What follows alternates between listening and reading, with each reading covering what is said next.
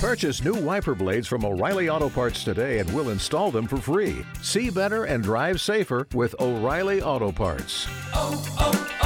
O'Reilly Auto Parts. Coming up on this week's show, how to play your PS2 games on your new Xbox. One of the worst games ever made gets a remaster. And we look back at our favourite guests of the year.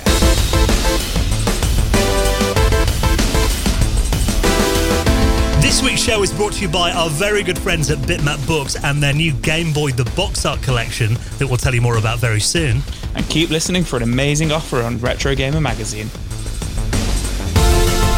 Hello and welcome to the Retro Hour podcast, episode number 254, your weekly dose of retro gaming and technology news with me, Dan Wood. Me, Ravi Abbott. And me, Joe Fox.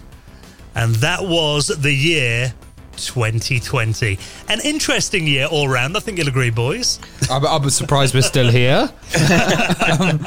And you know what? When this kind of chaos started happening in 2020, we were really worried about the podcast and if it was going to continue. And actually, I think we've continued and we've grown in strength. And this year, we've actually looking back and picking some of our favourite guests.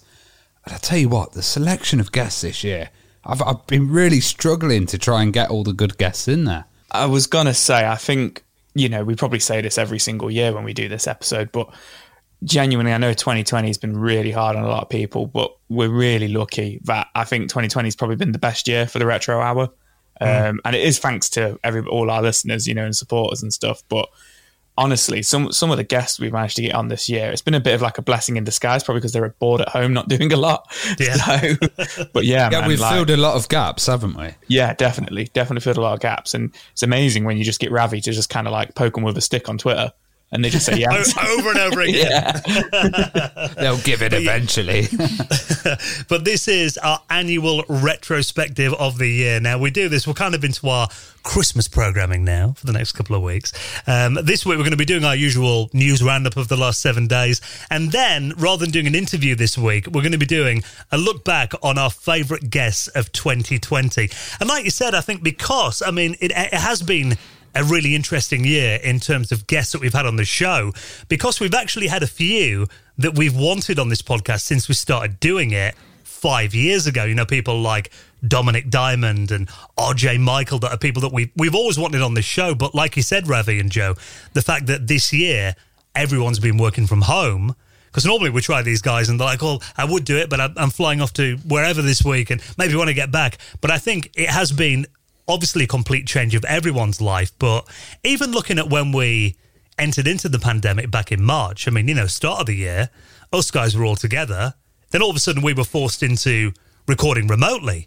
And that was a real shock to the system. The first time ever that we hadn't been in a room together and figuring out that technology and the systems for recording as we went along, that was all completely new to us.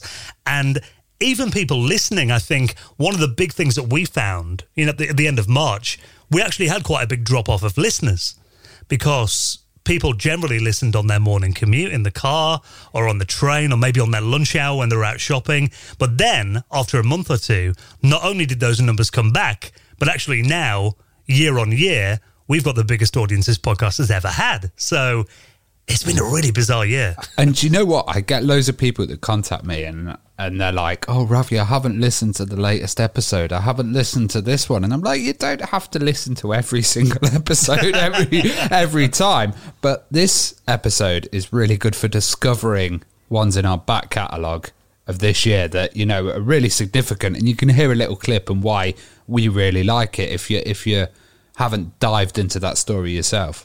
Yeah, and obviously we'll link up in the show notes to the full episodes. If you get a bit of a teaser of it and you want to hear the entire thing, they'll all be in our show notes at theretrohour.com. Now, it is our final normal episode of the year. Next week, it's going to be the Retro Hour annual Christmas super quiz that I know you guys always look really forward to. You're always really excited about getting your knowledge of retro games tested. I don't even know what to say. I've been training. Calm your excitement down, Joe. I've been training. So we're recording this. What night are we on? It's Wednesday night right now, and we're doing it on Sunday night. And interestingly, one of my best friends is a bathroom fitter, and he's coming to fit my new bathroom at the weekend, and he is like the oracle of retro games. So like I'm helping him fit the bathroom, and I'm just going to be like studying, like I'm going to get him to ask me questions, and I'm going to ask him questions and stuff like that. Because of this year we're having to do it a little bit different, so we've got no teams, it's every man for himself, and I can't come last. I can't. You know, it's crazy how seriously we take this quiz, isn't it? Yeah, I know. It's just a bit of fun, boys. Never. I'm going to beat you all this week. Well, Ravi, you're due a win, surely. What is it, 3 years on the bounce now that you've lost? 4 years? That's it. Dan's going to be sneaking me some questions. No.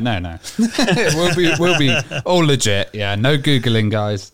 Now, we have got Paul Drury from Retro Gamer Magazine is going to be joining us, as always. And also Neil from RMC is going to be, for the first time, joining us on the quiz as well next week. Yeah, he's also been messaging me going, I'm rubbish. So let's see what happens.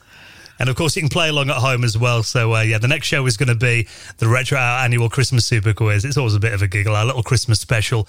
But before that, we have got some news stories to get through, our final news roundup of the year. We'll get into that in just a minute. Before we do, just something that we'd love you to check out. Now, of course, the Retro Hour podcast is made possible by our incredible supporters. And we really appreciate it when you show our sponsors a bit of love as well, because we only pick the best ones that are out there, including our amazing friends at Bitmap Books. Now, I think it's fair to say we're all big fans of the Game Boy. Absolutely love the Game Boy. Yeah, I'm a huge fan of the Game Boy. Really nice. I've got a Game Boy Advance with a backlit screen as well, so yeah. Well, the Game Boy, obviously the console that really kickstarted the handheld gaming revolution. And Bitmap Books have got a new book coming out soon called The Box Art Collection, which is all about those incredible small cover artwork for this monochrome marvel.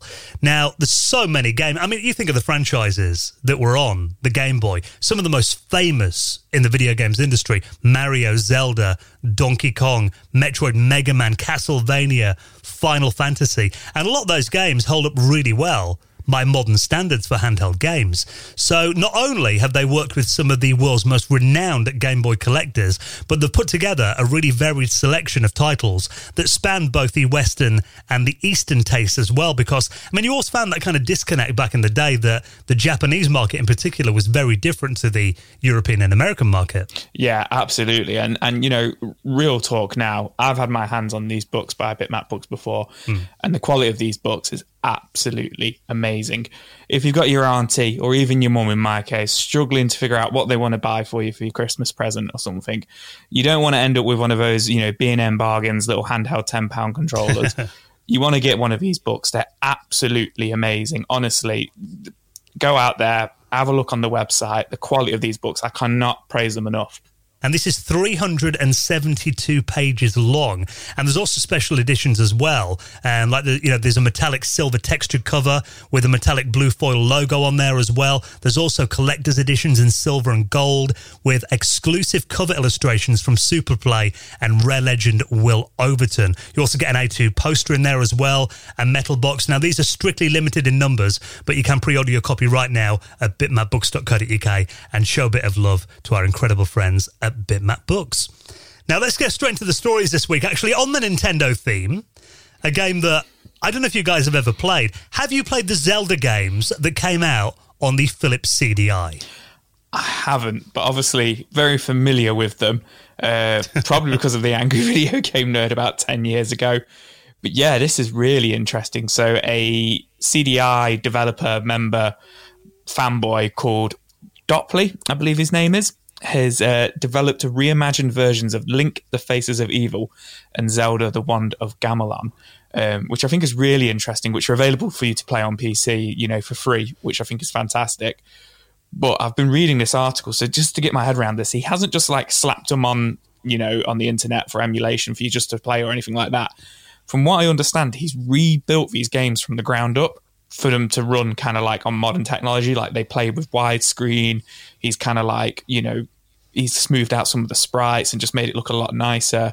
He's cleared up some of the audio as well. And he's also put some of the subtitles in for the awful clips as well. But yeah, this is a real labor of love for such a terrible game. Apparently it took him 4 years to do this. That is commitment, I think. I mean, these games, for people that are not aware of them, obviously the Philips CDI was a project in the early 90s. I believe Philips, I want to say they lost $1 billion at least, maybe 5. They lost a hell of a lot of money on this project. And it was meant to be that technology that every company in the early 90s thought that we wanted, but no one actually did. And that was the living room multimedia set-top box. So the Xbox One.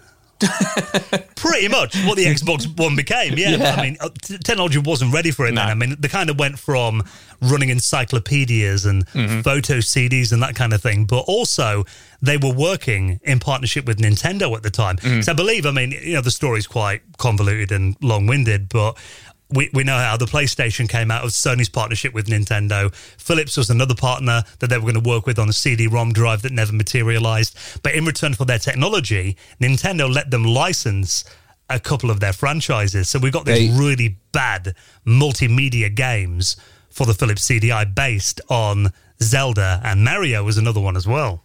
They didn't have the quality seal of Nintendo, did they? No, they did not. And I don't know how they got away with it, really. Did Nintendo not get to see these games before they came out? Did they not get to quality check them or something? Or did they just kind of come out and Nintendo just sat there and just kind of face in palms and just went, oh my God, what is this? Was this the actual name of it, The Faces of Evil? I thought that was like a meme or people refer to it as The Faces of Evil. No. So there was badly drawn. So there was 3 of them. So there's The Faces of Evil, the Wand of Gamelon, and then there was also The Adventures of Zelda, but he's not done that one. He's not remastered that one. Apparently, there's been some issues with him trying to get the sprites to work and stuff like that, but he's thinking about doing that and Hotel Mario because he's a little bit more experienced now, because like I say, he spent 4 years on this. But yeah, The Faces of Evil, it's not a meme, it's a real thing.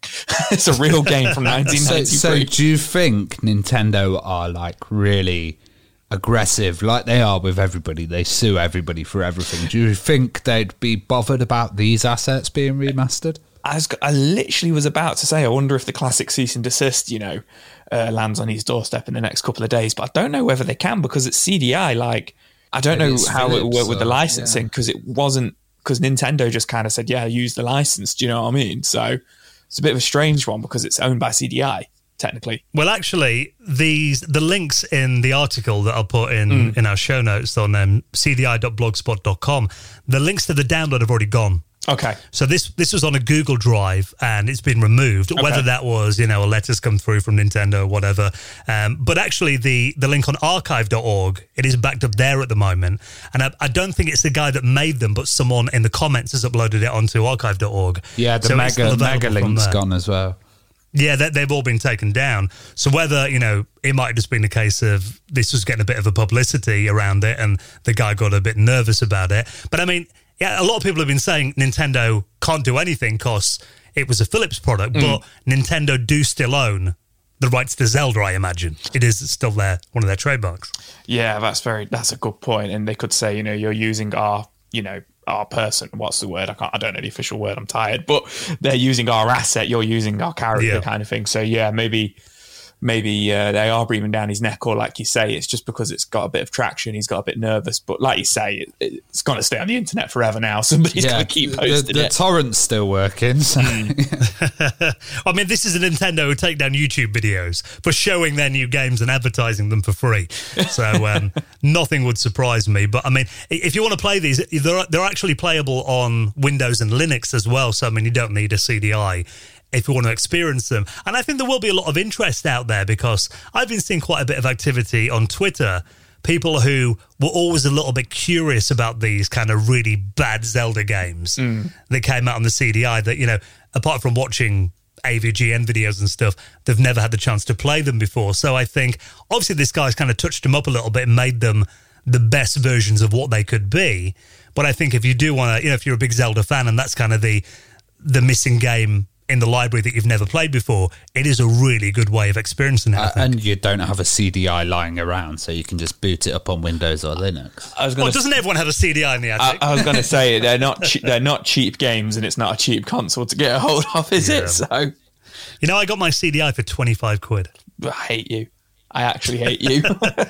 I Googled Philips CD player, And it had the full motion video cartridge and everything, probably about 8-9 years ago now. So yeah, you don't normally get them for that price anymore. No, definitely not. Now, Ravi, you've been looking at a classic Mac. Yeah, this is really interesting, actually. So this is a Macintosh classic prototype. So, you know, the original Macintosh, but it's surfaced on Twitter. And this is actually transparent. And, you know, looking at this, it's got the CRT built in, like, you know, it's based on the old Macintosh, but all the internals are the same. But you can actually see inside. And I was thinking, like, you remember when Johnny Ive joined Apple, and in 1998 they released the iMacs, and the iMacs were these CRTs with a clear back and a clear kind of side. This really like reminds me of that, but also some people are saying maybe it was just used for engineering, so like engineers could look inside the Mac and see kind of what was going on.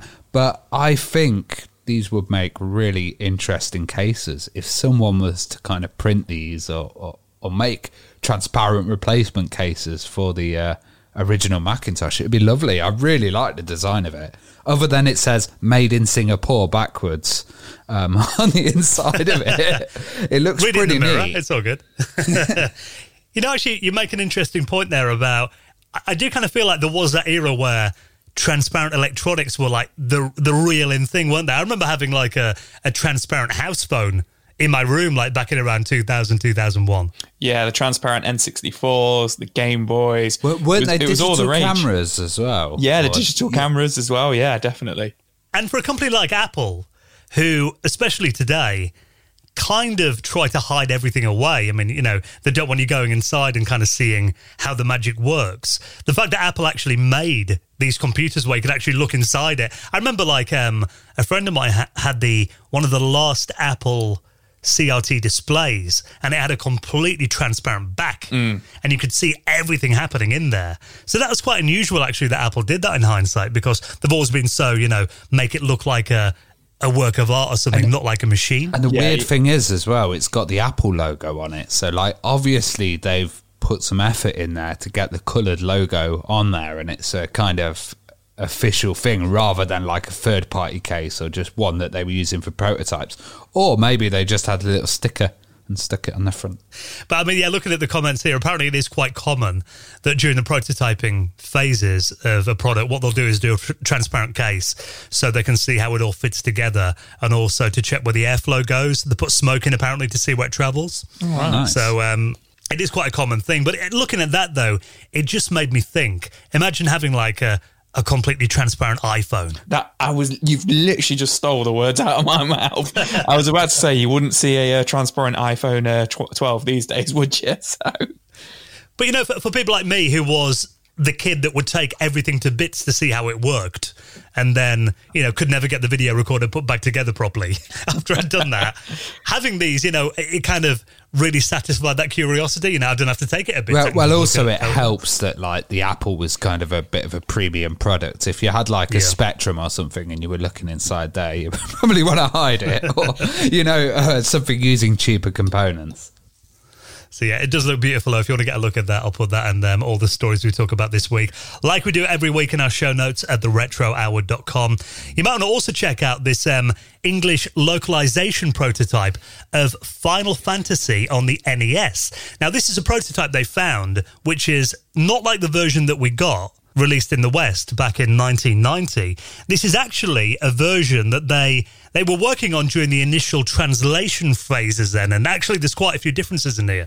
Yeah, I was looking at this article earlier on. So the original Final Fantasy games are kind of like the first 4, maybe even like 6 of them or something like that. Obviously, we only got 3 of them in the West, but they are, you know, famous for having really bad localization, and really localization wasn't really a thing back in 1990. But yeah, this has been posted on the Hidden Palace Twitter page.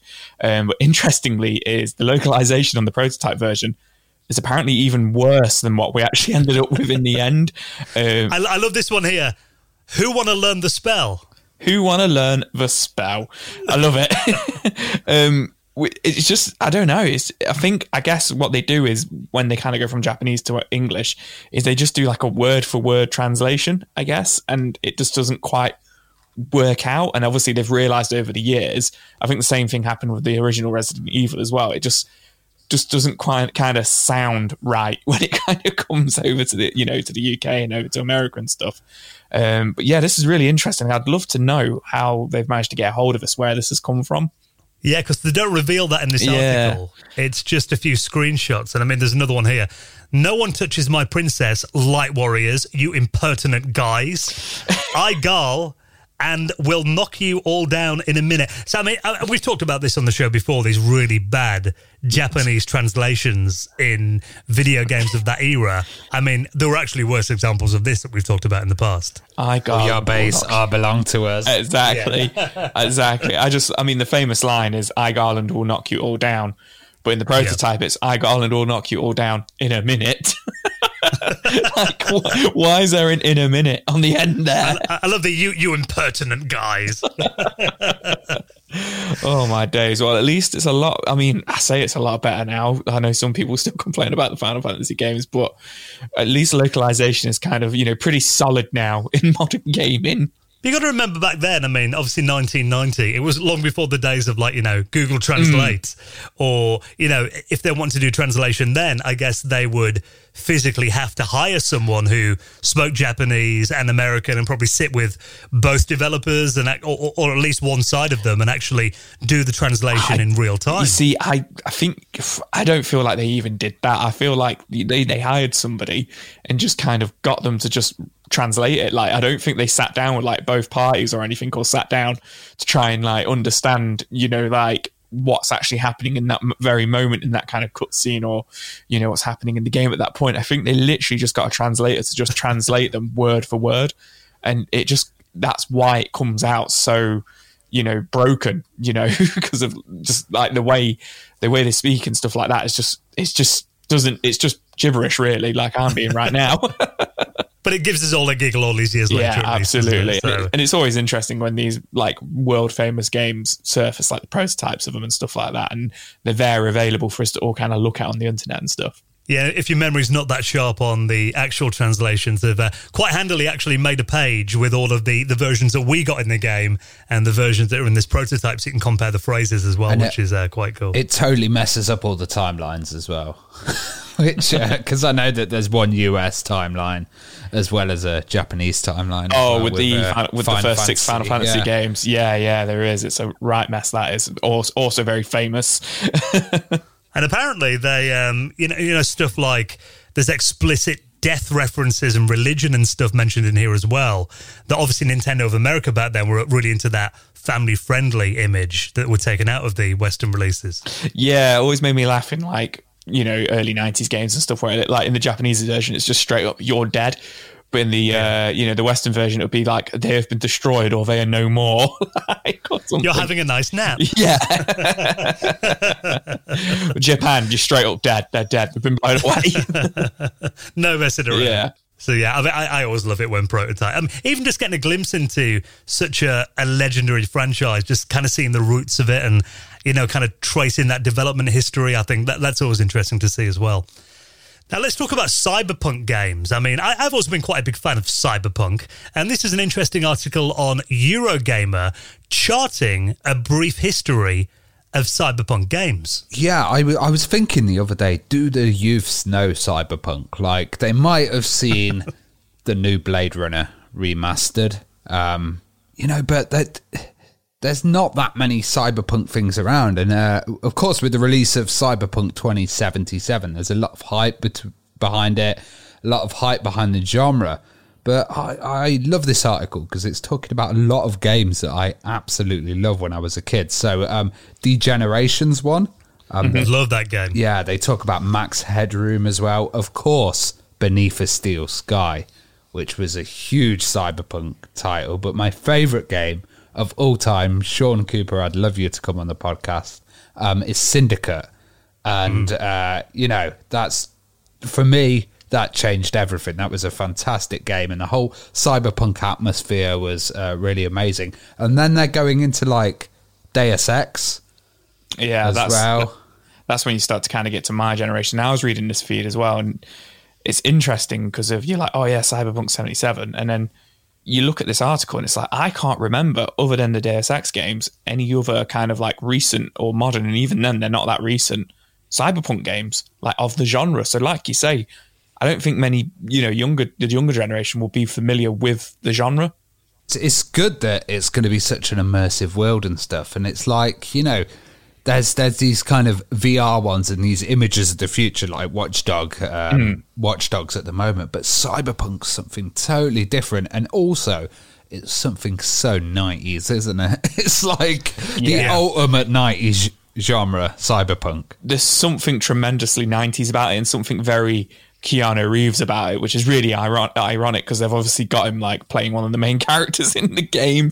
Like, I just associate him with so many cyberpunk films like The Matrix, and is it Johnny Mnemonic or something from the 90s as well?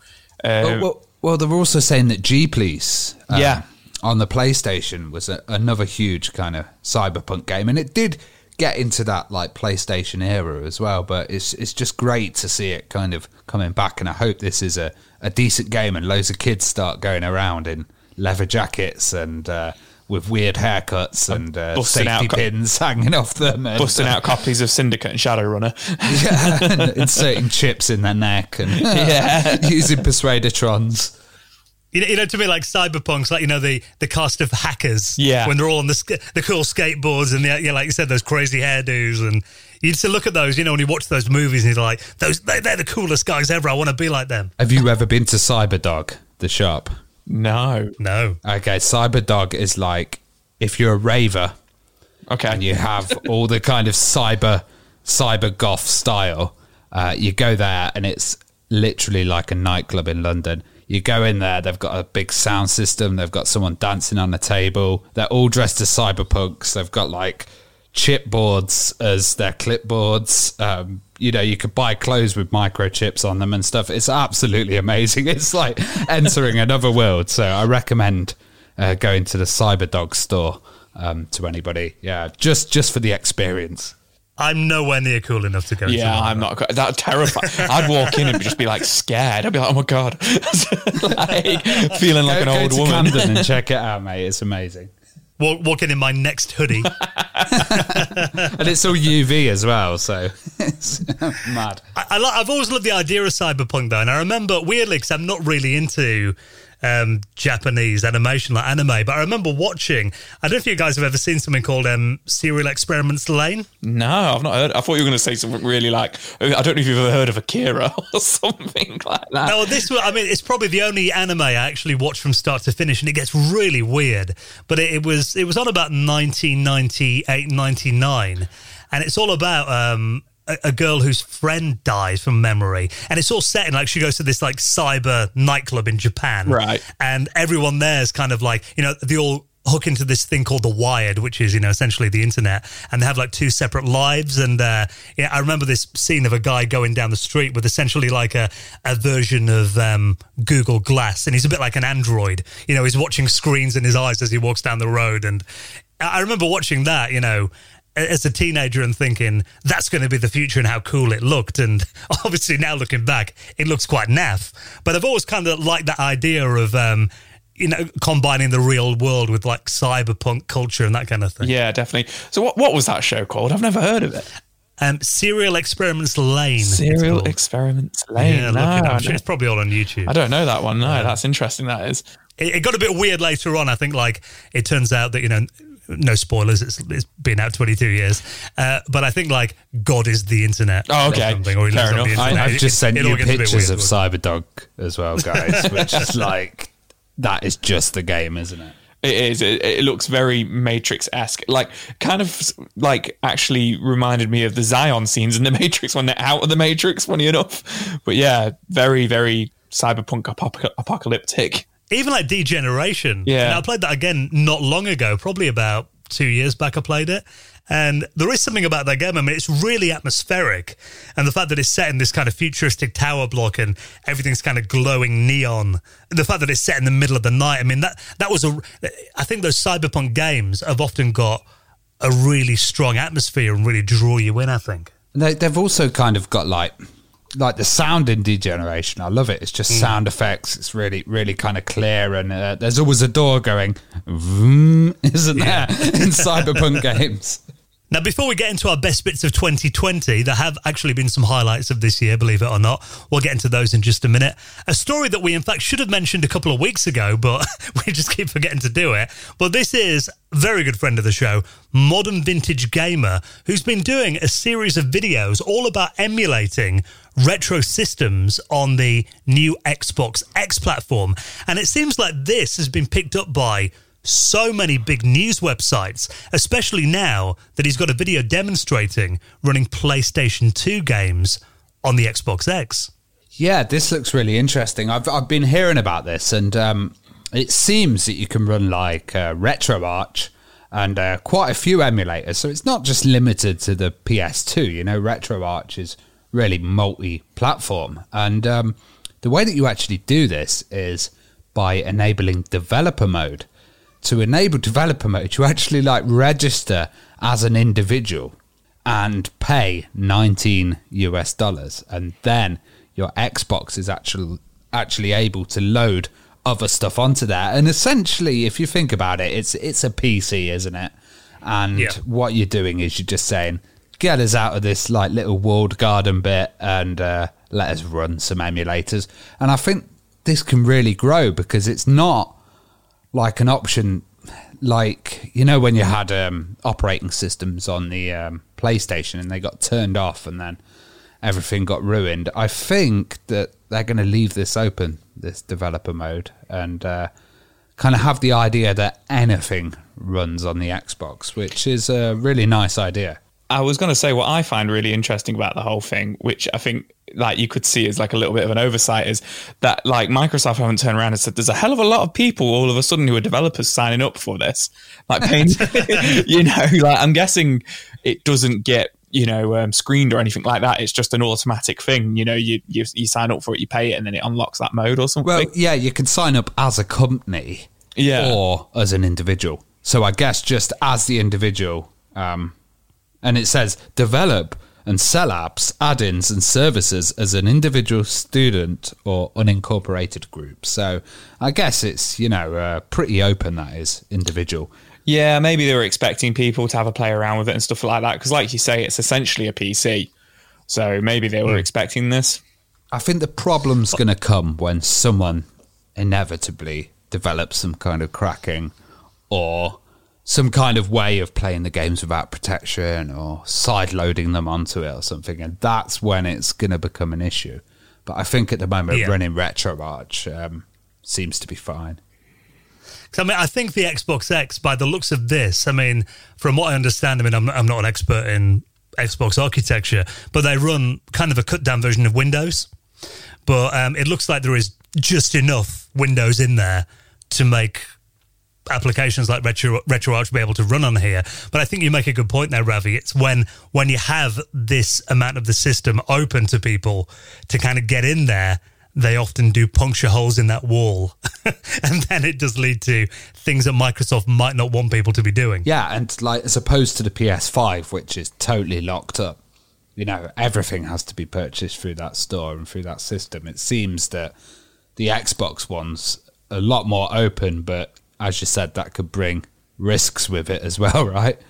But a lot of people are saying, I mean, the headline is, you know, that the Xbox X can now run all PlayStation 1 and PlayStation 2 games via RetroArch. And, you know, a lot of people are kind of saying the Xbox can do that, but the PS5 can't. And using that as like a headline. And people are, there's actually a couple of comments on this article here on VG247.com that I'll link up in our show notes. A guy here is calling Sony pathetic for not implementing more emulation for PS1 and PS2 games. I think it's just it's fluid nowadays. So, like, you know, Sony could just release one firmware update that would change all of that. So, you know, it seems a bit clickbaity, kind of going, oh, they can run the emulators and you can't. You know, who knows? They might see that as a new market. Kind of emerging and do their own thing with that. You know, all of these consoles, they're receiving tons of updates at the moment, both of them. So we never know what the state's going to be in, like, you know, 6 months. And I think also, I mean, there's a big point here that if Sony want to officially do it, not opening like a dev mode where you can do it yourself, then the licensing alone, I mean, if you combine all the PS1 and all the PS2 games, I mean, I think I read something like there's something like 8,000 of them in total. So that is a hell of a lot of games and companies to reach out to and license for. I mean, we've talked about this on the show before. I think there's a story about when the Xbox One, they revealed how many people are actually using original Xbox and PS and Xbox 360 emulation, and it was something like, I can't remember the exact number, but it was like 5% of people had ever installed one. It was a really small amount. Well, this one's very different as well, because like the older PlayStations, you could play the previous generation's titles, whereas this one, you put the disc in, but then it actually downloads the copy of it. It's not playing it from the disc. It's not kind of backwards compatible like the old ones were. Which makes it a lot more, again, they've got to license it and they've got to go to the effort of porting it essentially to do that. And again, I mean, I don't know about you guys, I can't remember the last time even on the PS3, I might have put a PS1 disc in once to see how it worked. Oh, you see, I'm retro through and through. The amount of Xbox and Xbox 360 games I've played on my Xbox One is crazy. Really? Yeah. But then if I want to do that, though, I'll just use my PS1. I can imagine all the Metal Gear Solid fans and stuff, they probably play all of that to death, all the old versions as well. Yeah, true. But I mean, the 5% doesn't surprise me, to be perfectly honest. Like, if it's that low of amount of people who have, but because not everybody's like that kind of retro. And if you are, I guess you could argue, Dan, you're more retro than me because you'd rather just play it on the original hardware. So yeah, I guess it's interesting. So, because I was thinking to myself when Ravi was saying like, oh, PlayStation could just patch it, but I was thinking to myself, PlayStation probably aren't bothered until there's millions of people who want it, and the chance of it being millions of people is probably quite small, I guess. And maybe maybe Xbox just thought like, oh, well, this is going to happen anyway because of our architecture and how it's done. We might as well charge $19 to give them access for it and make a little bit of cash on the side. And it gets them some lovely headlines as well. I mean, they must be buzzing over these headlines that have come out over the last couple of weeks. So if you want to read more about that and everything else we talked about, you'll find them all at theretrohour.com. Just before we get into our best moments of 2020, let's give a huge shout to our amazing friends at the wonderful Retro Gamer magazine that, of course, is brought to you by the wonderful Future Publishing. Now, this is actually your last week if you want to claim this incredible offer that we've got on right now. Now, this is where you can get 95% off the price of your favourite Future Publishing gaming magazine and get 3 issues for just £1. People must hear that and be like, what, seriously, £1? Free for a pound. In Ravi's best market store voice. This is true, actually. And this is exclusively for listeners of the Retro Hour podcast. Now, you can get PlayStation, the official PlayStation magazine, Retro Gamer, Edge, or PC Gamer. And there is so much going on in all of those magazines this month. I mean, talking about Retro Gamer magazine, they've got a cover feature about one of the best platform shoot-'em-up games ever, The History of Turrican. Are you a big Turrican fan, Ravi? Yeah, I like the Turrican games, and I remember there was one called Hurricane. I hope they actually cover that, which was like a kind of modern remake, but also they're celebrating 25 years of Worms, and Worms is just an amazing title. I love as well, one thing that they do in Retro Gamer, every month they kind of go back to a different year and talk about what was happening in gaming that year. They also talk about movies and music as well. I mean, this month have gone back to 2004 and top of the music chart this week in 2004. Another one of Joe's favourites, Michelle McManus from Pop Idol, doing All This Time. I don't even know what that is, Dan. I bet Dan knows it off by heart. I well and truly thought you were going to come out with like the Bob the Builder, like Christmas #1 or something. Then I was just like, yeah, this is way worse. But on a serious note, they also cover Silent Hill and Skies of Arcadia, which are 2 of my favourite franchises there. Really, really awesome games to be. And, Skies of Arcadia does not get enough love. So for them to cover that as well is awesome. And #1 in the GameCube chart, Mario Kart Double Dash. Oh, yeah. That was #1 in the That doesn't surprise me. That doesn't surprise me at all. Project Gotham Racing 2, as well in the Xbox chart. That was a brilliant racing game. So a real nostalgia fix in Retro Gamer magazine. But actually, if you want to check these magazines out for yourself, you need to do this right now. So sign up by using our exclusive code and get 3 issues for just £1. And like I mentioned, this is the last week you can do this, so do it quick. Head to magazinesdirect.com/Retro Hour 341 and save up to 95% on official PlayStation magazine, Retro Gamer, Edge or PC Gamer by going to magazinesdirect.com/Retro Hour 341 with our amazing friends at Future Publishing. Now, of course, we do have a Patreon running at the moment as well. You can check out another episode of our exclusive behind-the-scenes, patrons-only podcast, the Retro Hour After Hours. This week, we're going to be talking about our top 5 consoles. Have you had to think about this yet, guys? I was actually thinking about that earlier, and I was thinking we need to record it. And then I was like, oh my God, we're doing our top 5 consoles. I was like, oh my God. Like, now the more I think about it, that's not actually that easy. Like, when you mentioned it the other week, I was like, yeah, easy peasy. But now I'm really struggling, and I don't want to do a cop-out and be like, oh, number 1's the Mega Drive and the SNES kind of thing. So I'm going to have to go for CD32, aren't I? Because the Amiga's a computer. Don't give it away. Yeah, I know, we're giving too much away here.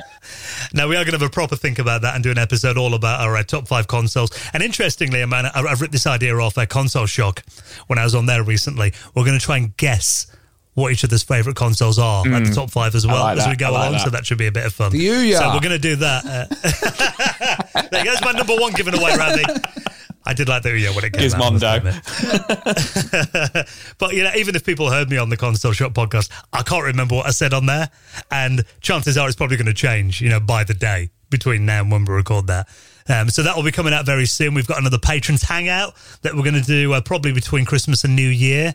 Looking at probably Sunday 27th if we're all around then. That should be a good one as well when we're all feeling festive. So if you join us on Patreon, not only will you be supporting the Retro Hour podcast and making sure that we can continue to bring out this show for you every single Friday throughout 2021, but also you get the exclusive podcast, join us for the Hangouts, get an early ad-free episode as well, and you will get a mention on a future episode in the Retro Hour Hall of Fame. Like this week, thank you so much to Anthony Hayden, Stephen Marshall, Pillock, and Graham Sinclair, who all backed us on Patreon. If you'd like to do the same, you'll find the link at theretrohour.com.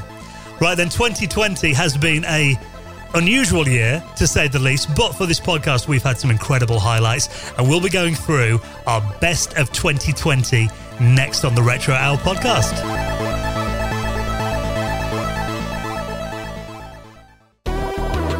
You're listening to the Retro Hour podcast at the end of 2020, our final normal episode of the year before the Retro Hour annual Christmas Super Quiz comes up next year. And then we take, I believe, a well-deserved rest on Christmas Day. No one wants to listen to the Retro Hour on Christmas Day, let's be honest, guys. There's probably one person out there going, where's the Retro Hour today?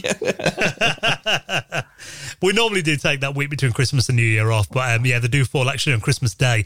Our next episode is going to be on New Year's Day, and we're already recording stuff for that. I mean, we've got a really good show lined up to kick off the new year.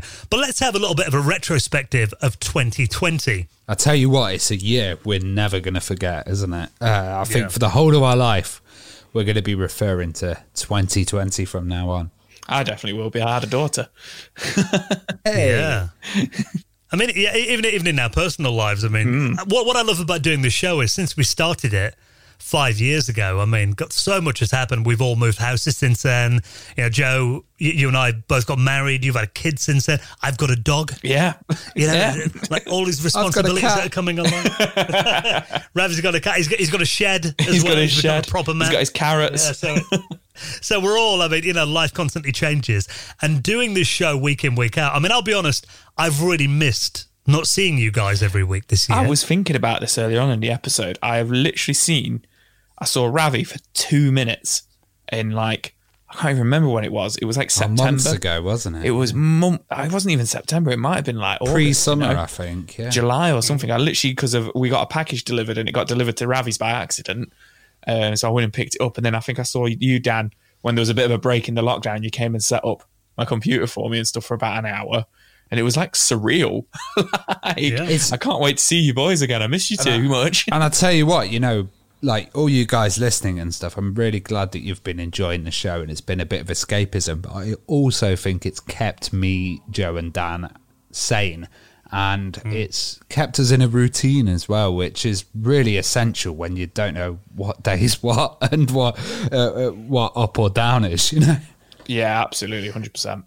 And the fact that, you know, our patrons enabled us to keep doing the show, because when I remember before lockdown happened, the first one back in March here in the UK, we knew it was coming. So we had like a mammoth recording session, didn't we? Where it was we like did 4 hours, wasn't it, or something crazy? Well, I think we did 3 shows back to back.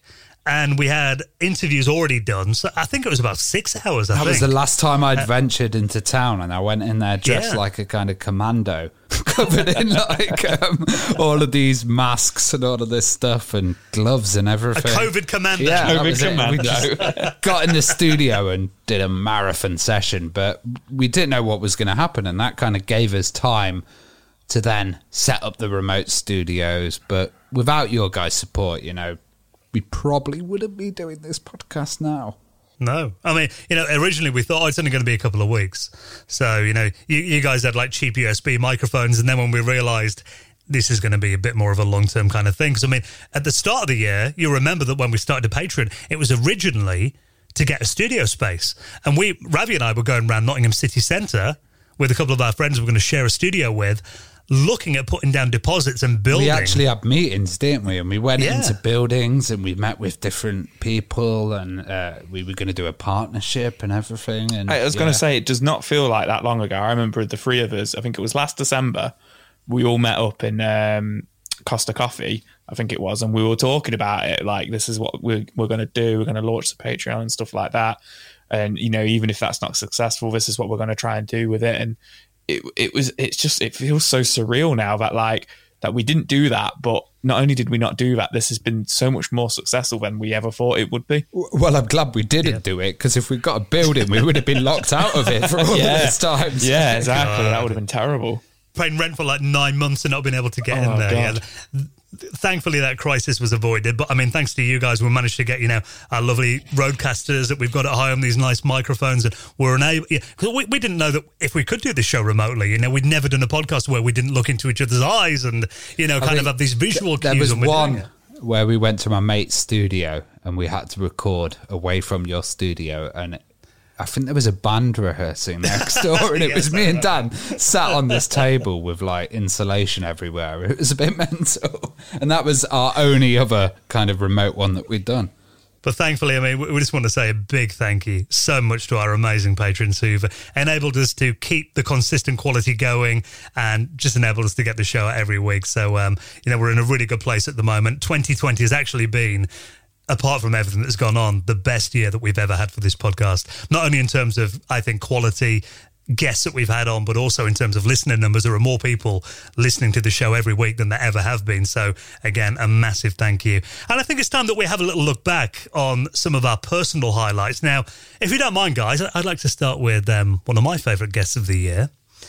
And this is RJ Michael. Oh, legend. Now, RJ, obviously, one of the fathers of the Amiga. But not only the Amiga, also behind other systems I love, like the Atari Lynx and the 3DO. And RJ is a guy that we've met several times at shows. And he is, RJ, I'd say, he's energy personified, isn't he, Ravi? He's an enigma. RJ Michael, he's amazing. I just remember being outside Amsterdam and someone was like, you know, RJ's quite an old dude. And they were like, do you want some water or something? You know, you've been going all day. Water, get me a beer. He's the dude, RJ, yeah. I remember RJ was still up partying at about 5 a.m. when me and you turned it in.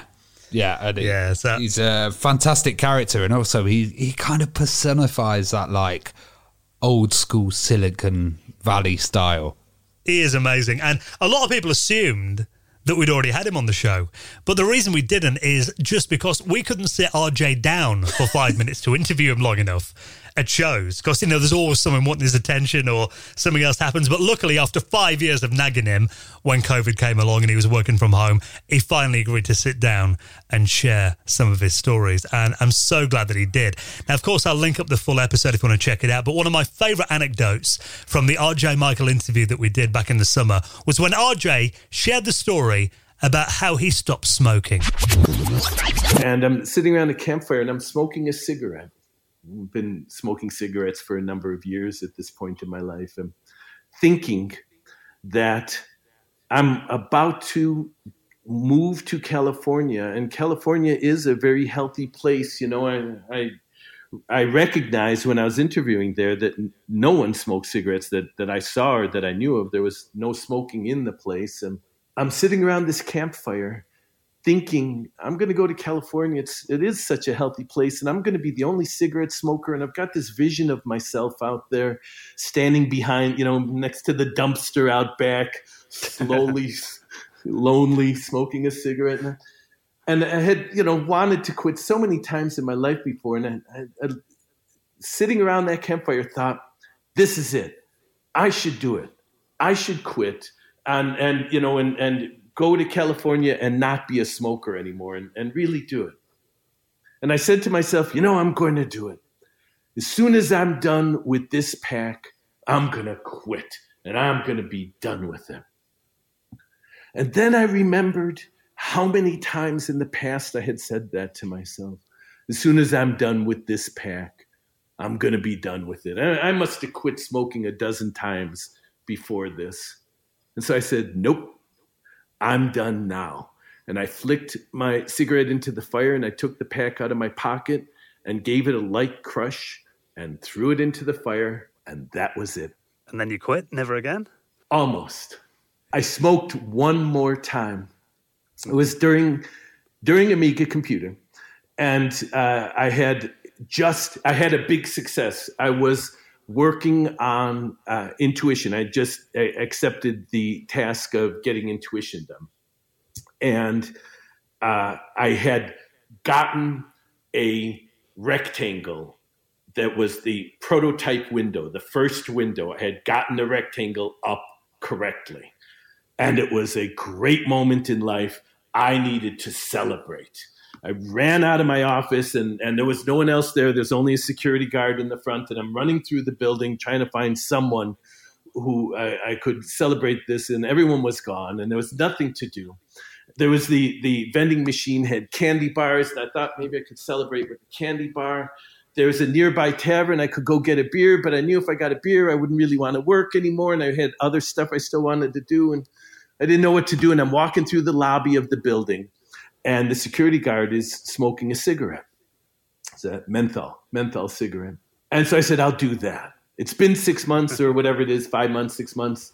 I'm going to celebrate. I'm going to let myself have one cigarette because I missed it so much. And this is a cause for celebration. I'm going to do it. So I asked the guy if I could mooch a smoke off of him, and he said yes. And I took it back to my office, and I lit it up, and I smoked maybe 2 or 3 puffs of it. And suddenly, abruptly turned violently ill. Wow. Down on my knees with my garbage can. And after a wretched 15 minutes, I finally calmed down enough that I could drag my coat off of the chair down to the ground with me. And I fell asleep for about 2 hours on the floor of my office with my coat as a pillow until I woke up and just feeling foul and vile and grungy, just dirty and wrong and putrid. Dragged myself to my car and went home and slept it off. And that was my last cigarette. And it's pissed me off all of these years too, because if my first cigarette had that effect on me, I wouldn't have smoked for all of those years. But it was a definite period at the end of that sentence. What an absolute legend. So if you do want to check out the full interview with RJ Michael, if you haven't heard it yet, you need to check it out. One of my favourite guests of the year. For you, Joe, this was a really good interview that you and I did, all about one of the most infamous video games companies of all time, Microprose. Yeah, we interviewed Wild Bill Steely earlier this year. And it was his storytelling. It just compelled me like the whole way through the interview. Like, I don't know a lot about Microprose, and to be perfectly honest, I probably didn't learn what I should have learned from Microprose. What I took away from this interview was some of the celebrities, if you will, and just some of the storytelling, some of the stories he had to tell, just his life in general. Meeting Richard Branson and Trip Hawkins and stuff like that, and just kind of the discussions that went on behind the scenes. But this particular clip is just one of the stories he was telling, which I absolutely loved. I think you asked the question, Dan, about his relationship with Tom Clancy, which I just thought was absolutely fantastic when they were doing some games for him. I decided that Tom Clancy, because I knew about his first book, would be a good speaker, because I had met him by him calling the Pentagon where I was working at the time, asking questions, and someone put him over to me because I was in the game business and he was in the book business. Okay. So anyway, I got to talk to him, and I invited him to come to a YPO meeting.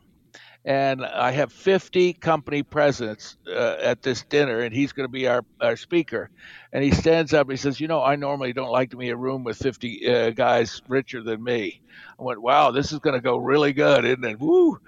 So we got to know each other pretty good, and we were not close friends, although he did invite Sid and I down to go shooting with him at his house. He had a shooting range in his basement, for God's sakes. I don't know why he couldn't see from me to the computer screen. His glasses were thicker than mine. So anyway, we went down, visited him once or twice. He could talk your ear off. Unfortunately, I can too. And Sid can listen but ask really good questions. So we got to know him a little bit, and that's when I said, well, why don't we license Red Storm Rising from you? Now, I don't know if you ever read Red Storm Rising, but there's lots of different parts of it. He told me there was a wimpy Zoomy. A Zoomy is an Air Force Academy graduate. He said he put the wimpy Zoomy in there because that would be me. He was just picking on me. I said, oh, I'm not wimpy, Tom. He says, well, you are sometimes. I said, thank you, Tom. So anyway, Sid took it and made a very nice submarine game out of it. And, we sold very well Red Storm Rising. It wasn't an F-15, but it sold very well. And then we asked Tom to come to a trade show. And, he was this big technology guy. He was afraid of airplanes. He rode a train from Baltimore to Las Vegas. No way. And we had all these interviews lined up for him, but he kept disappearing. And we couldn't find him. And I finally asked my secretary, where is Tom? She says, every time you don't need him, he's down in the adult movie section down below in the basement. We had to go get him. He says, so these people really like me. I said, Tom, they want to know if you can make them a book that they can make into one of those adult movies. But we had to drag him up to an interview. What a legend. Wild Bill Steely. He was one of my favourite guests as well, Joey. He was just like, his storytelling was second to none. Oh, God, it was amazing. I was gripped. Like, I want to say on the edge of my seat because it was exciting. Like, it wasn't like, oh my God, it's a thrill ride. But there was something about him that I just never switched off the whole way through that interview. It was amazing. Now, some of my favourite episodes that we do are the ones that are about the more unusual sides of technology and gaming, things that you might not have heard before. And I know you enjoyed doing this one, Ravi, with Ed Smith, the untold story of the imagination machine. Yeah, I totally love doing this story with Ed because Ed had a different path to everybody else. He was raised in Brownsville, New York, which was essentially a ghetto back then, and he kind of worked with an electronics guy, and they followed him around. There was lots of electrocution as well, and he eventually got into electronics, and then he joined APF and created the Imagination Machine. And the best thing I loved about this interview was you guys hadn't heard of the Imagination Machine, and afterwards you were like, I want this machine now. My first exposure to electronics in general was probably at a very young age. In fact, I think it was around 10 or 11 years old. And I actually worked with an electrician who would repair lights, switches, etc., in the homes that we were renting in Brooklyn. And I would be his helper. So I would hand him his pliers, his cutters, etc. So that was my first exposure, and I saw him getting shocked and all of those types of things. But it was really interesting to see the work that he was doing. And I did take a liking to it, and I think that was the launch pad for me at that point. So he kind of made the mistakes and you Yeah. observed and then Yes, got yes. into I it. saw him make the mistakes, and I tried not to make the same mistakes, but of course I did anyway. Well, you were raised in very tough times as well in Brownsville, New York. What was the situation like at the time? So Brownsville in Brooklyn, just to give you some background, as far as inner city neighborhoods were concerned, it was right up there with the south side of Chicago and Oakland in California, Long Beach in California. It was an environment that was primarily set up to house multiple people stacked upon each other for no good reason, with very little resources put into those neighborhoods to help the residents as much as they needed the help that they could get, but it just was not available. So growing up in Brownsville was growing up in a ghetto environment where you had a series of activities going on that were not very meaningful as a youth, like drugs, like crime, like prostitution, all of that activity, as well as muggings and murders, were prevalent in an environment like Brownsville, and that was the world that I had to grow up in. And I guess there wasn't that much investment there either, and kind of resources to keep the kids entertained. So did you have to kind of come up with your own entertainment? Yes, as much as we could. At a young age, as a child growing up in an environment like Brownsville, your entertainment is very limited. We did try some things as kids. We put together our own bicycles because we couldn't afford to pay for them, so we would scrounge for parts to put together a bicycle and try to ride a bike. We would make our own slingshots and break a few windows. If we were lucky enough, we had a baseball so that we could play baseball in the park once we were able to get to the park. But most times it was just a rubber ball that we would use to play stickball with. I've been checking eBay ever since, Ravi. They don't come up very often, these imagination machines. No. And, it's just fascinating to kind of hear a different path to computing from Ed.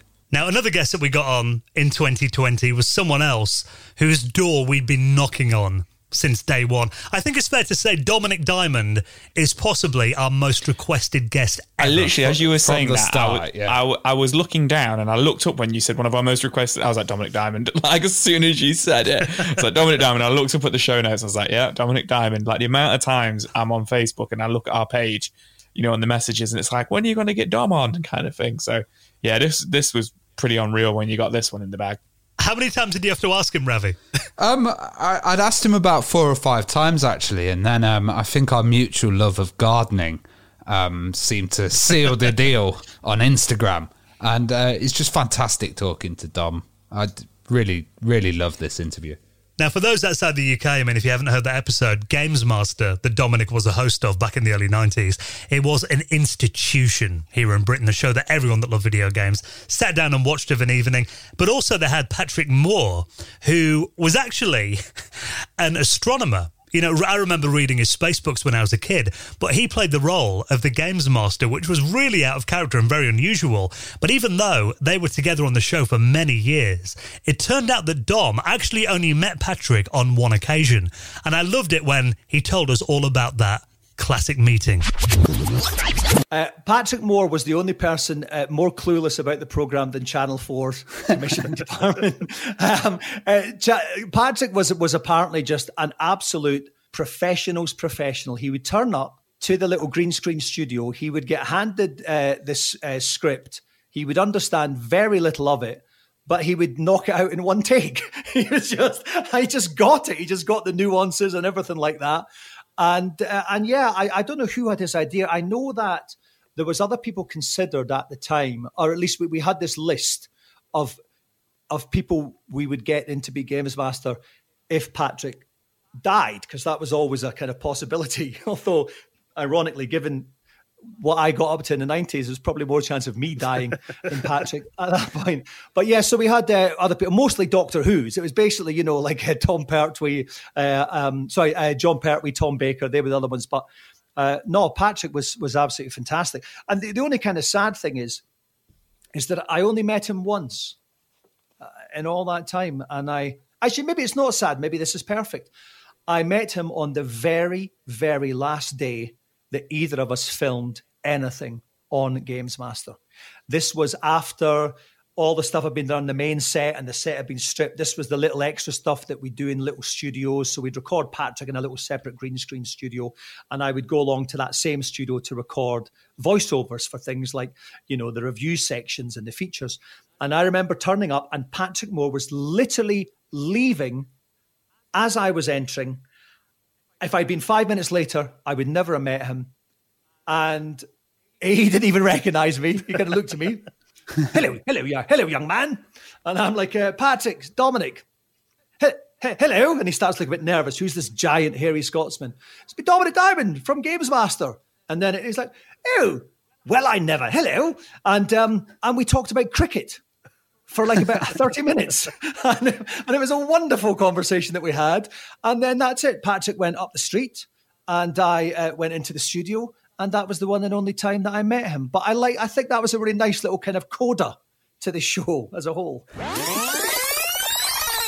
What a legend. I can't believe that we had Dom on this year as well. That was like childhood dream fulfilled. But he wasn't the only celebrity that we had on the Retro Hour podcast in 2020. Dara O'Brien came on for a chat as well. Yeah, this is my second pick. This was an amazing interview that me and Ravi did. I think it might be like maybe the first or second time me and Ravi ever did an interview together. But I absolutely loved this. This might have been the hardest edit Dan probably ever had to do with me, because I was laughing so much the whole way through this interview. Like, this guy is just a comedian 24/7. But what I absolutely loved was, we talked about all the gaming memories and stuff like that, but we also talked about the Video Game Awards and just his experience there. And he just told an absolutely fantastic story about one of my favorite game developers, Hideo Kojima, which I absolutely love. I did a one of the BAFTAs. Your man was there. Hideo? Hideo Kojima. Hideo Kojima was there. Yeah. And there were two wonderful things about that. First was that, actually the second was that he delivered his speech in Japanese, and it was translated, but the translator wasn't beside him. The translator was just working off a microphone at the sound desk. So he would say he was doing, and then he would stand, and then a voice would say what he had said in English, which is slightly weird. And I said, thank you to Hideo for delivering a speech both in Japanese and telepathically. But before that, he had been in the front row, and I said, Hideo Kojima is here. And everyone applauded, and I said, hey, I want to ask you one question. And from behind the podium, I took a box, and then I climbed into the box, and I was on the box going, am I hiding now, Hideo? Am I hiding? Am I hiding? It was partly a reference to the day-to-days. Is this cool? Is this cool? Me on the floor going, can you not see me now, Hideo? Can you? Can you not see me? Can you not see me? I bet he was just sat there, just stunned. Because he doesn't speak English, it turns out. So I'm sure he got it, because I'm pointing at him, smiling, and then I climb into a box. I say something, and then I get out of the box and go do a big at him. So he got it, but it was like, still, okay, have I flown for 12 hours to have a large man just go, is it a day with a box over my head? Have I disappeared now, Hideo? I'm going to have to look that up, because I've not seen that. That's brilliant. It's quite sweet as a thing. Like, I think interesting if you watch it and I if I bail after two goes, if I go, am I hiding now? And then I get out of the box really quickly, means it didn't get the laugh I thought it would. I didn't really, people got it, but just in case, you may see that I went, let's get out of the cardboard box now quick. Yeah, because like you said, I wasn't involved in that interview, but listening to it, I mean, I had a bit of a rough year this year with my dad passing away back in the summer, but actually hearing that as a listener, that actually put me in a good mood and just made me forget about everything for an hour or so. So, I mean, great work on that interview, guys. And Dara, I mean, you could just tell, especially, I think you, Joe, really had a connection with him in terms of the games that you like. Yeah, no, that actually touched me that you said that. That's really nice. Thank you. But yeah, Ravi said that as well after the interview. We just seemed to hit it off, which was really cool. And, he was just such a down-to-earth sound guy. You got to think this guy's, probably like, he's not like a gazillionaire, but he's probably a millionaire at least. And he was just so real with us. And what I also loved as well, just kind of last point on this, is he'd actually been asked by the BBC to do a podcast with them the day after we asked him, and he turned them down because he said he didn't want to do that to us. He was like, I don't want to dupe you like that. He was like, I'm coming on. I've already agreed to you guys. So come on, I'll do yours. And then I'll do theirs next year or something, which I thought, that's amazing. Thank you for that. What a dude. He knows where the cool guys. He wants to hang out exactly. with us.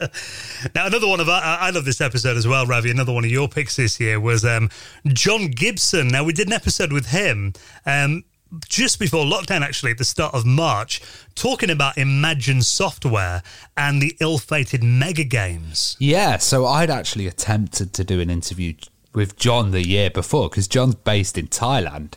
And I tried to do it, but I think there was like a Thai festival going on in the background. So there's like loads of music and horns and vehicles and stuff. And it kind of had to get scrapped. But then we did the interview again this year. And oh my God, it was absolutely fantastic. Imagine was such a cool company back in the days. But also John was like the cool dude programmer. He wrote Bandersnatch, but...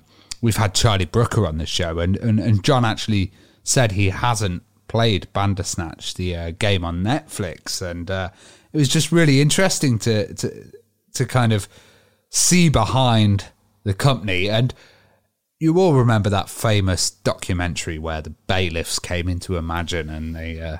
commercial breaks. Yeah, well, in this clip, John talks about actually hiding in the toilets...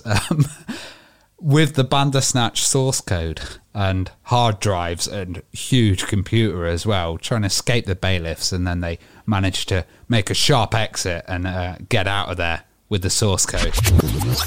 Well, it wasn't quite that. It was actually Eugene Evans and I. We wanted to get our development kits out of the office so we can take them to Dave Lawson's house in on the Wirral, so we could carry on writing Bandersnatch. That was the idea. But the bailiffs wouldn't let you take anything out of the office. But Eugene and I managed to grab these big development kits and run to one of the back doors, I think. But somebody spotted us going out, shouted, "Oi, come back." So we carried on, went through the door, then there was toilets out. We went in the toilets, went in a cubicle, stood on the toilet seat with the development kit in our hands and waited until they'd gone away, because they came in, they had a look in the toilet, couldn't see us in there, so they went out. And then we ran down the stairs, and Eugene put his kit in his Lotus, and I put my kit in my Porsche, and off he went. And was it quite a big kit as well? Well, yeah, it was a Sage 4. It must be. I don't know. It's like 6 inches tall, about a foot wide, and 18 inches long, and it's got a metal case. And it was bloody heavy. It had an old-fashioned hard disk, which was very heavy. Yeah, that was one of my favourite episodes as well. I think, just the fact that those games were so legendary, and, what a massive flop Imagine Software turned out to be, how hard they fell. I think it was really interesting getting those stories from John.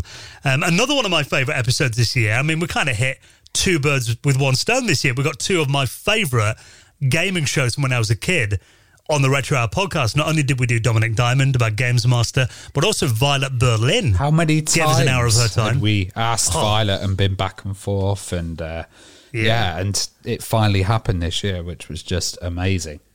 Well, this was another one of my favourite shows as a kid, the brilliant Bad Influence. I mean, we did an episode with Andy Crane, who was her co-host a couple of years ago, but Violet was she was like the gamer on the show, wasn't she? Andy was more the presenter, but Violet was a real video games fan. And in this clip, I love this, because when she joined the show, she didn't even realise that she was going to be one of the show's main presenters. But basically, from playing that NES, I became completely obsessed with video games, and I loved them. And did live reviews of games with kids every week, twice a week actually, for about a year. And as you can imagine, this made me something of an aficionado. And after the NES, we got in all the other systems, and I got right across it. And incidentally, they were the first games, regular games coverage on UK TV. And they were really popular. And then after Cool Cube finished, I went off to do a BBC One show called Wild Bunch, which is a wild animals show. And I did that for a series. And, it was fine, but it wasn't quite me. And after that, suddenly, the series ended and suddenly everything was quiet. I had nothing on whatsoever. And I was living in London. And you know what it's like in London if you've got no work. And, you're in a city, busy city, you've got no work, you've got no money, you can't go out, there's nothing happening. And I used this time to play but I did have all these consoles from the Cool Cube days. So I was playing all these games and everything. And I just decided that I'd really love to, do more with games or do a game show. And I actually applied for a couple of game shows, but I didn't get. And meanwhile, bought myself a computer and became the person that all my friends knew was the person who knew about computers and games. That was it. And then one of them heard about a show, Bad Influence, that was being considered up in Yorkshire TV that was going to cover games and computers. And they immediately thought of me. I got in touch with a guy there called Richard Maud, and I said, look, I don't mind I'd love to work on this show. I don't mind what I do. I'm happy to, research. I'm happy to find the games. I'm happy to present the show. I can do any of this. And I didn't really expect much to come of it. And in fact, me and my boyfriend of the time, who moved to Manchester by this point, we were sort of running out of money, and we decided to go on a sort of 3-month tour around Eastern Europe to spend the last of the money that we had, our savings, and then come back and get sensible jobs. That's what we decided to do. And Richard Maud sort of messaged me and said, come in and see me at Yorkshire TV. And I said, I'm about to go away, but I'll come and see you. So on the day that I was due to go around Eastern Europe in this old car, we loaded up the car, we drove to Yorkshire TV. My boyfriend waited for me in the Ford. I went to the bar with Richard Maud and had a chat about my interest in games and computers and all the rest of it, and that I'd do anything on the show if they wanted it. Then I got back in the car, we went off, we had the whole adventure around Eastern Europe. We came back ready to open the papers and look for typing jobs or whatever it was that we could get, because I'd decided that I wasn't really going to get another TV job again.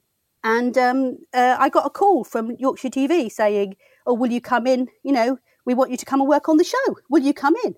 So I was like, oh, yeah. But they hadn't told me what my job was. So I just assumed that my job would be to, find the games or whatever. I mean, I wasn't unhappy with that. I was delighted with that. I mean, I thought I was going to get free games. Games would cost a fortune. I'd been playing the same, few games I managed to save from the days of Cool Cube over and over and over again. We'd lent the console to my sister so that she'd be lured into buying Mega Man 2 so that we could go and play it over at her house. These were the dire straits we were in.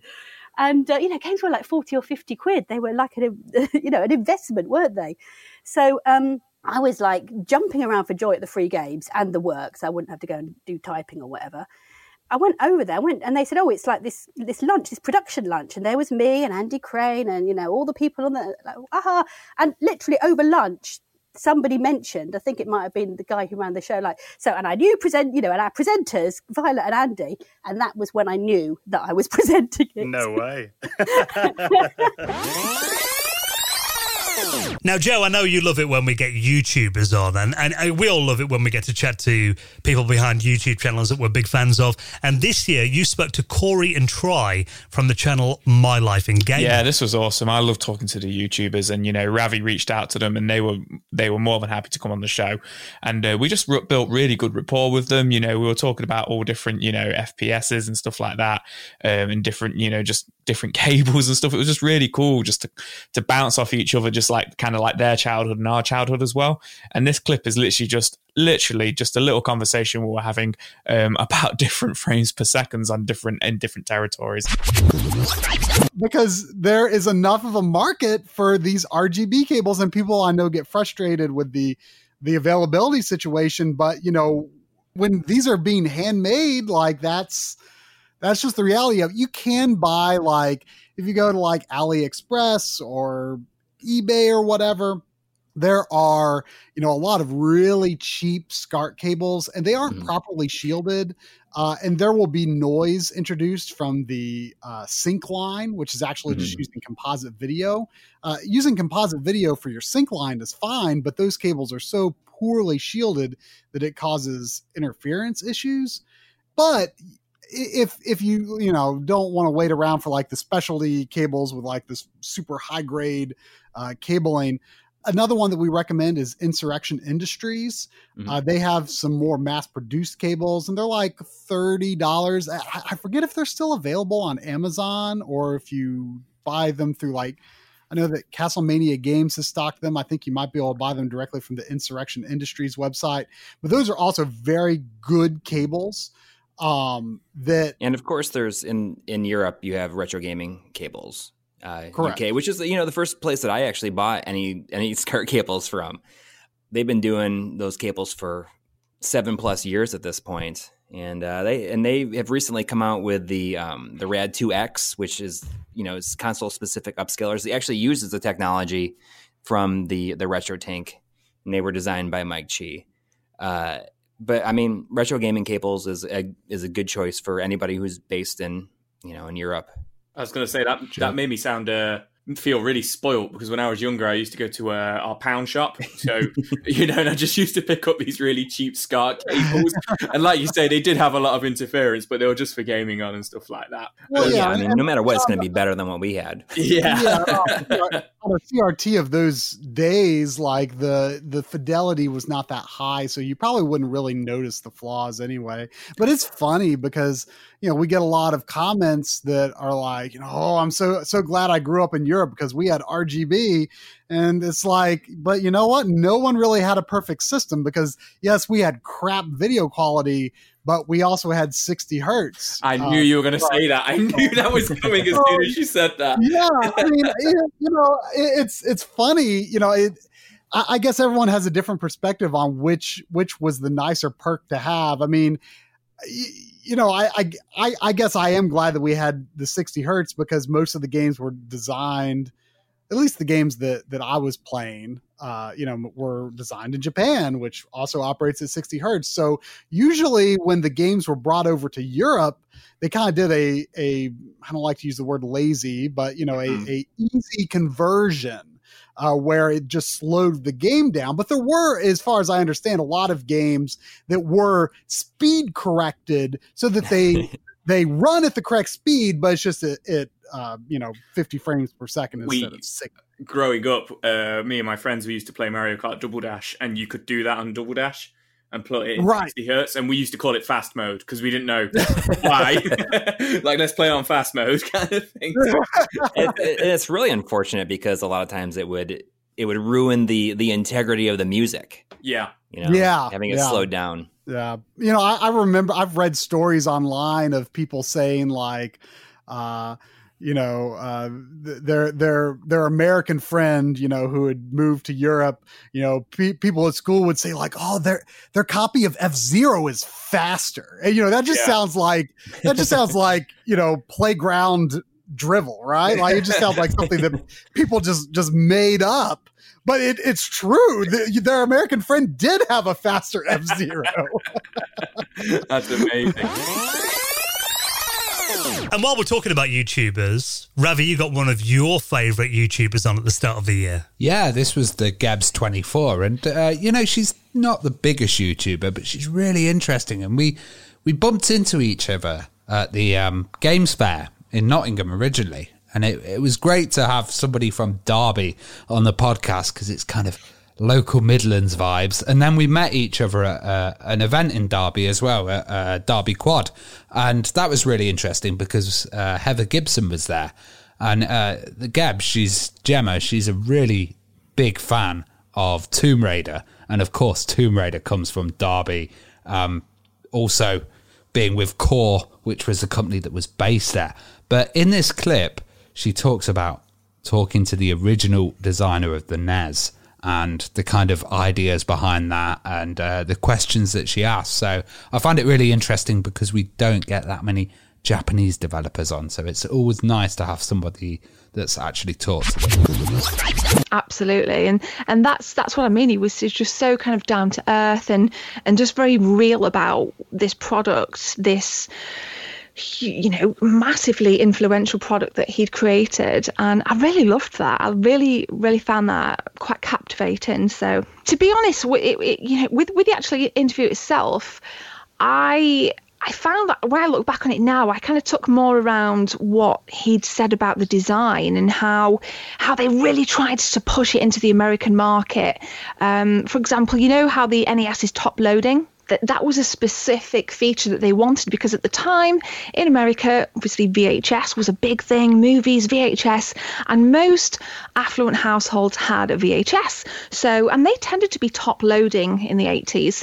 So they thought if we make the NES look like a VHS, that's going to immediately appeal to the US market and give us a bit of legway, really. So it was the whole kind of design and even down to the zapper, which I remember him saying in the presentation that they made the zapper purely for the American market on the assumptions that Americans like guns.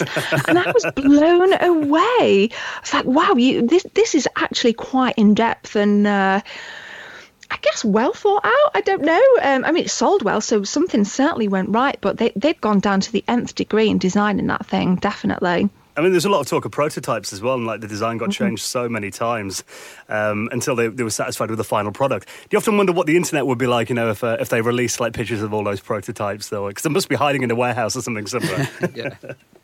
That's a fascinating question. I mean, it's almost like, somewhere there's a file, there's a computer with all these prototypes on. Maybe there's even physical prototypes. And wow, never mind the internet. I think I would have a meltdown if one came out. Oh, that would be so awesome. Now, we did mention that 2020 has been a year that we've managed to score some guests that we've been trying to get for a long time.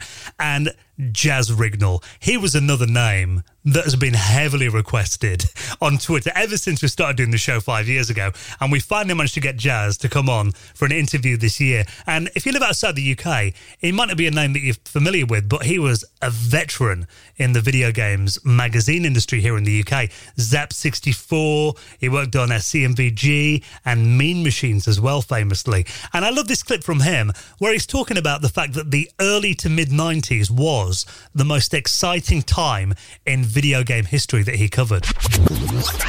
Oh, it was really exciting. I mean, it still, to me, is the most exciting period of sort of writing about video games for me personally.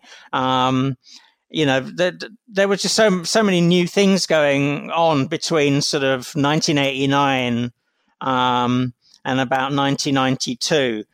Sort of we essentially went from ZX Spectrums and sort of Commodore 64s and Amigas to PC Engine and Mega Drive. Also, it was the dawn of handheld machines like the Game Boy and the Lynx, and those were very exciting. We even had sort of early VR machines. Arcade machines were getting very sort of exciting and cutting edge during that period. And they were just, just not lesser known, but sort of lesser successful consoles like the Neo Geo to write about. There was just a tremendous amount of change in technology with the advent of CD-ROMs and things like that, you could just see that gaming was in the midst of a huge transition of technology, going from sort of cassette loading to CD-ROMs in the space of, just a sort of 3 or 4 years. So it was just tremendously exciting. Every month there seemed like something new and cool was happening. Yeah, it's crazy to think that it all happened in such a short space of time. I guess you're right, we went from playing games like you said, Ghostbusters on the Commodore 64 to like games like, Seventh Guest and Myst and stuff like that within less than a decade. It was crazy, really. Yeah, I mean, Seventh Guest was, when was that, 1993? 93, I want to say. Yeah.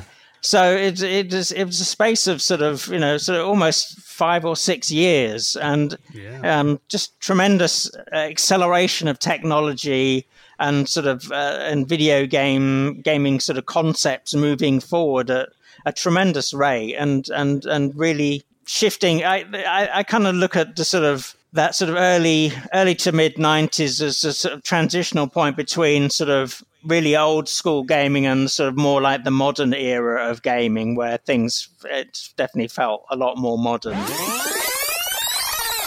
And games this year as well. We got follow-ups to video game franchises that we've been fans of all of our lives. And I know, Joe, you were so hyped for Streets of Rage 4. This wasn't just like a 2020 highlight. This is like a highlight of my life. Like, I love Streets of Rage. And when we found out the new one was coming out, absolutely amazing. And then Dan just said, should we try and get him on? I was like, what? And he was like, let's just reach out, try and get him on. And I think you literally just like emailed their contact us bit on their page or something, and they got back to us straight away. And, we had Cyril and Ben on from .mu and Lizard Cube, and it was just a really, really, really cool interview. And my clip is actually going to be about how they got the rights to do the game and how they went to Japan and spoke to the guys at Sega to get it. But yeah, these guys were so down to earth and it was so awesome. And they also gave us some free copies of the game to play a couple of weeks before. So this was unreal for me. We just had released Wonder Boy, the Dragon Strap with Lizard Cube with Ben. And so I was like, okay, at .mu, we always try to find new cool projects and also, make more and more impact. So having bigger and bigger licenses to propose to the gamers. So the next step was like, okay, so Wonder Boy was partially made in collaboration with Sega because they own part of the trademarks. So I was like, we have kind of a history with Wonder Boy with Sega, even if it's very, very light because we didn't have a lot of contact. We had more contact with the original creator. But I was like, okay, that would make sense, to look out for a Sega license because there are so many of them and that have lots of potential and haven't been, back for quite a long time. And of course, as a Sega kid myself, and because I had all this experience with Streets of Rage back in the days, I was like, okay, that would be super cool to bring back Streets of Rage. I don't know if it's possible because that's one of the biggest licenses from the Genesis, the Mega Drive, but we should trade out. And so at a party at our office, if I remember well, I started to talk about it to Ben. And actually, Ben already had the idea as well, and already had made some sketches of a potential sequel to Streets of Rage. So that was perfect, we were in line with what should be done, and I saw Ben's drawings, and I was like, wow, that's fucking crazy, let's do that, And so from there, we started to, polish the concept itself, also think about who should work on this, because, Ben was handling all the art, basically, but we needed like a full team, not only arts for the game. So we started to think about who should be involved on the project, what should the project look like. And once we had a very solid early concept with arts that Ben did back in the days, I went to Japan. I managed to get a meeting with the right people at Sega. Presented the project, and a couple of weeks later they said they were interested, and from there we started to talk a bit more in depth with them, and then it was a thing. Well, how much involvement did Sega have in the development of it then? Did you have to kind of run ideas by them? How hands-on were they? They were pretty cool. we were really used to do that at Dotemu. That's what we do basically. So that's what we've been doing for 10 years. We're really, really used to work with IP owners. We work with very, very picky IP owners on projects like Final Fantasies, with Square Enix, for example, or with Konami. We recently did Castlevania Symphony of the Night on mobile, for example. So we're used to really work with Japanese IP owners that have a very high level of standard. So we're not really afraid, but it's always, you never know what level is going to be. How much involved they will want to be. And in the end, Sega has been very supportive. They really just sent us feedback every time we were sending them builds and arts and stuff like that. Feedbacks that really made sense, and that was in line with what we were thinking as well. So all in all, it was really smooth. Really. And one of the highlights of that interview for me was the fact that they teased, there is going to be more from them, maybe Sega related in the future. Fingers crossed for Golden Axe, but we'll see. What a year 2021 is going to be. Let's be honest, we can say 2021 can only be better than this year, but I think looking at these clips that we've mentioned so far, I think this has been just the best year for the Retro Hour podcast. And let's finish with another one of your highlights, Ravi. Yeah, so this was a recent interview and it was just absolutely fantastic. And I think you guys should all check this one out because this is Lee Felsenstein, and he played a central role in the development of the personal computer. He was a moderator of the Homebrew Computer Club, and this club was basically where all the pioneers were meeting up. They had Steve Jobs there, they had Steve Wozniak, Bill Gates was running around at one point giving people letters, and Lee actually developed the Sol 20 and the Osborne 1 as well. So this is a fantastic story about the kind of Berkeley free speech movement and the birth of computing, microcomputing in the world. There were several times when a lecturer that we had arranged for did not show up. For a period of time, someone was arranging half-hour lectures at the beginning of the meetings, and sometimes that person wouldn't show up. So what I would do was say, the topic of the lecture is such and such. Does anyone here know something about that? And about 3 hands would go up. I would call on them, and they would recite what they knew, and that would stimulate some more people to raise hands with qualifications and yes, but this is another interesting thing. And by going through this process, the audience was able to generate as good a lecture as anyone could have generated. And of course, that tells you where that audience came from.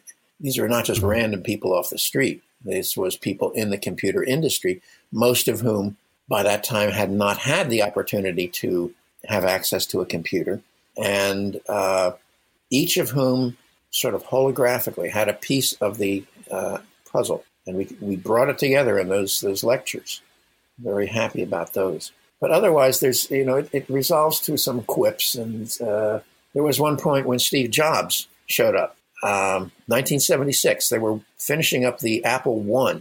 Now, Wozniak had been there every meeting. He came in early with some high school students, Chris Espinosa, and he would work on his Apple Basic. He would claim the only seat in the lecture hall which had an electrical outlet.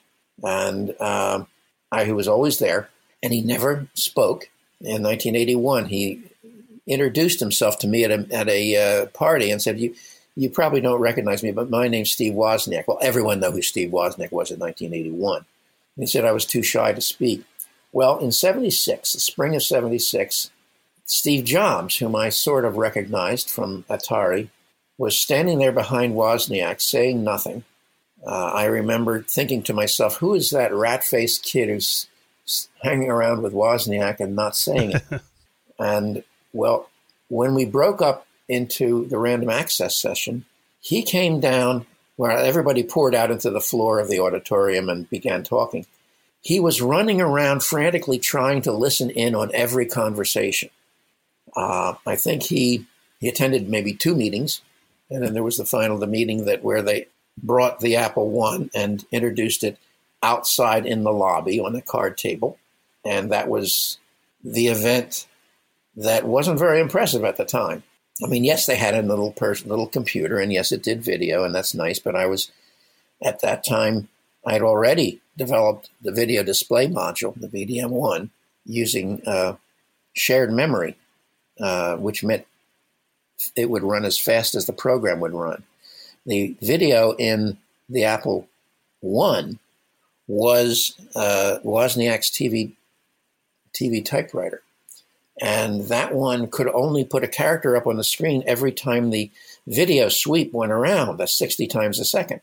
And so you really couldn't do graphics or anything on it. You could just display text. Now, I will claim that it's not a personal computer if you can't do high-speed video on it. And that's a controversial statement. Nobody's ever proven that. But that's my claim. So with the video display module in 1975, which derived directly from the Tom Swift terminal design, I presented such video, and computer games began to develop from that point.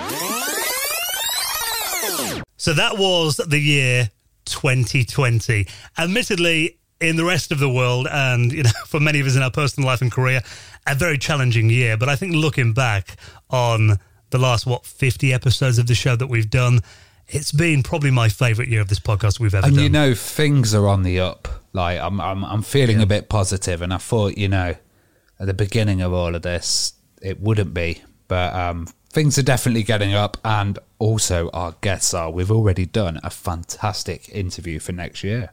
We have, and next week you guys need to get some rest over the next couple of nights. Watch every YouTube video you can, read every book about video games that you can get your hand on, because I've got a feeling this is going to be the most difficult Retro Hour Super Quiz yet. For God's sake. 5 questions right out of 100 or something. No, I'm sure it'll be. You'll breeze it, Joe. You always win. Didn't you win last year? I did, but only because I had Ravi with me. I did. Yeah, my God, what am I on about? Yeah, I've never won, mate. I'm so used to Ravi, only because I have you with me, Dan. But oh God, we've got old quiz wizard over here again challenging us. So next week it's my favourite show that we do all year. That's because you always duck out. It's a bit of it. The one year that I did answer the questions, Joe just dragged me up and I won by default, just by being on Joe's team. But next week it's going to be the Retro Hour annual Christmas Super Quiz.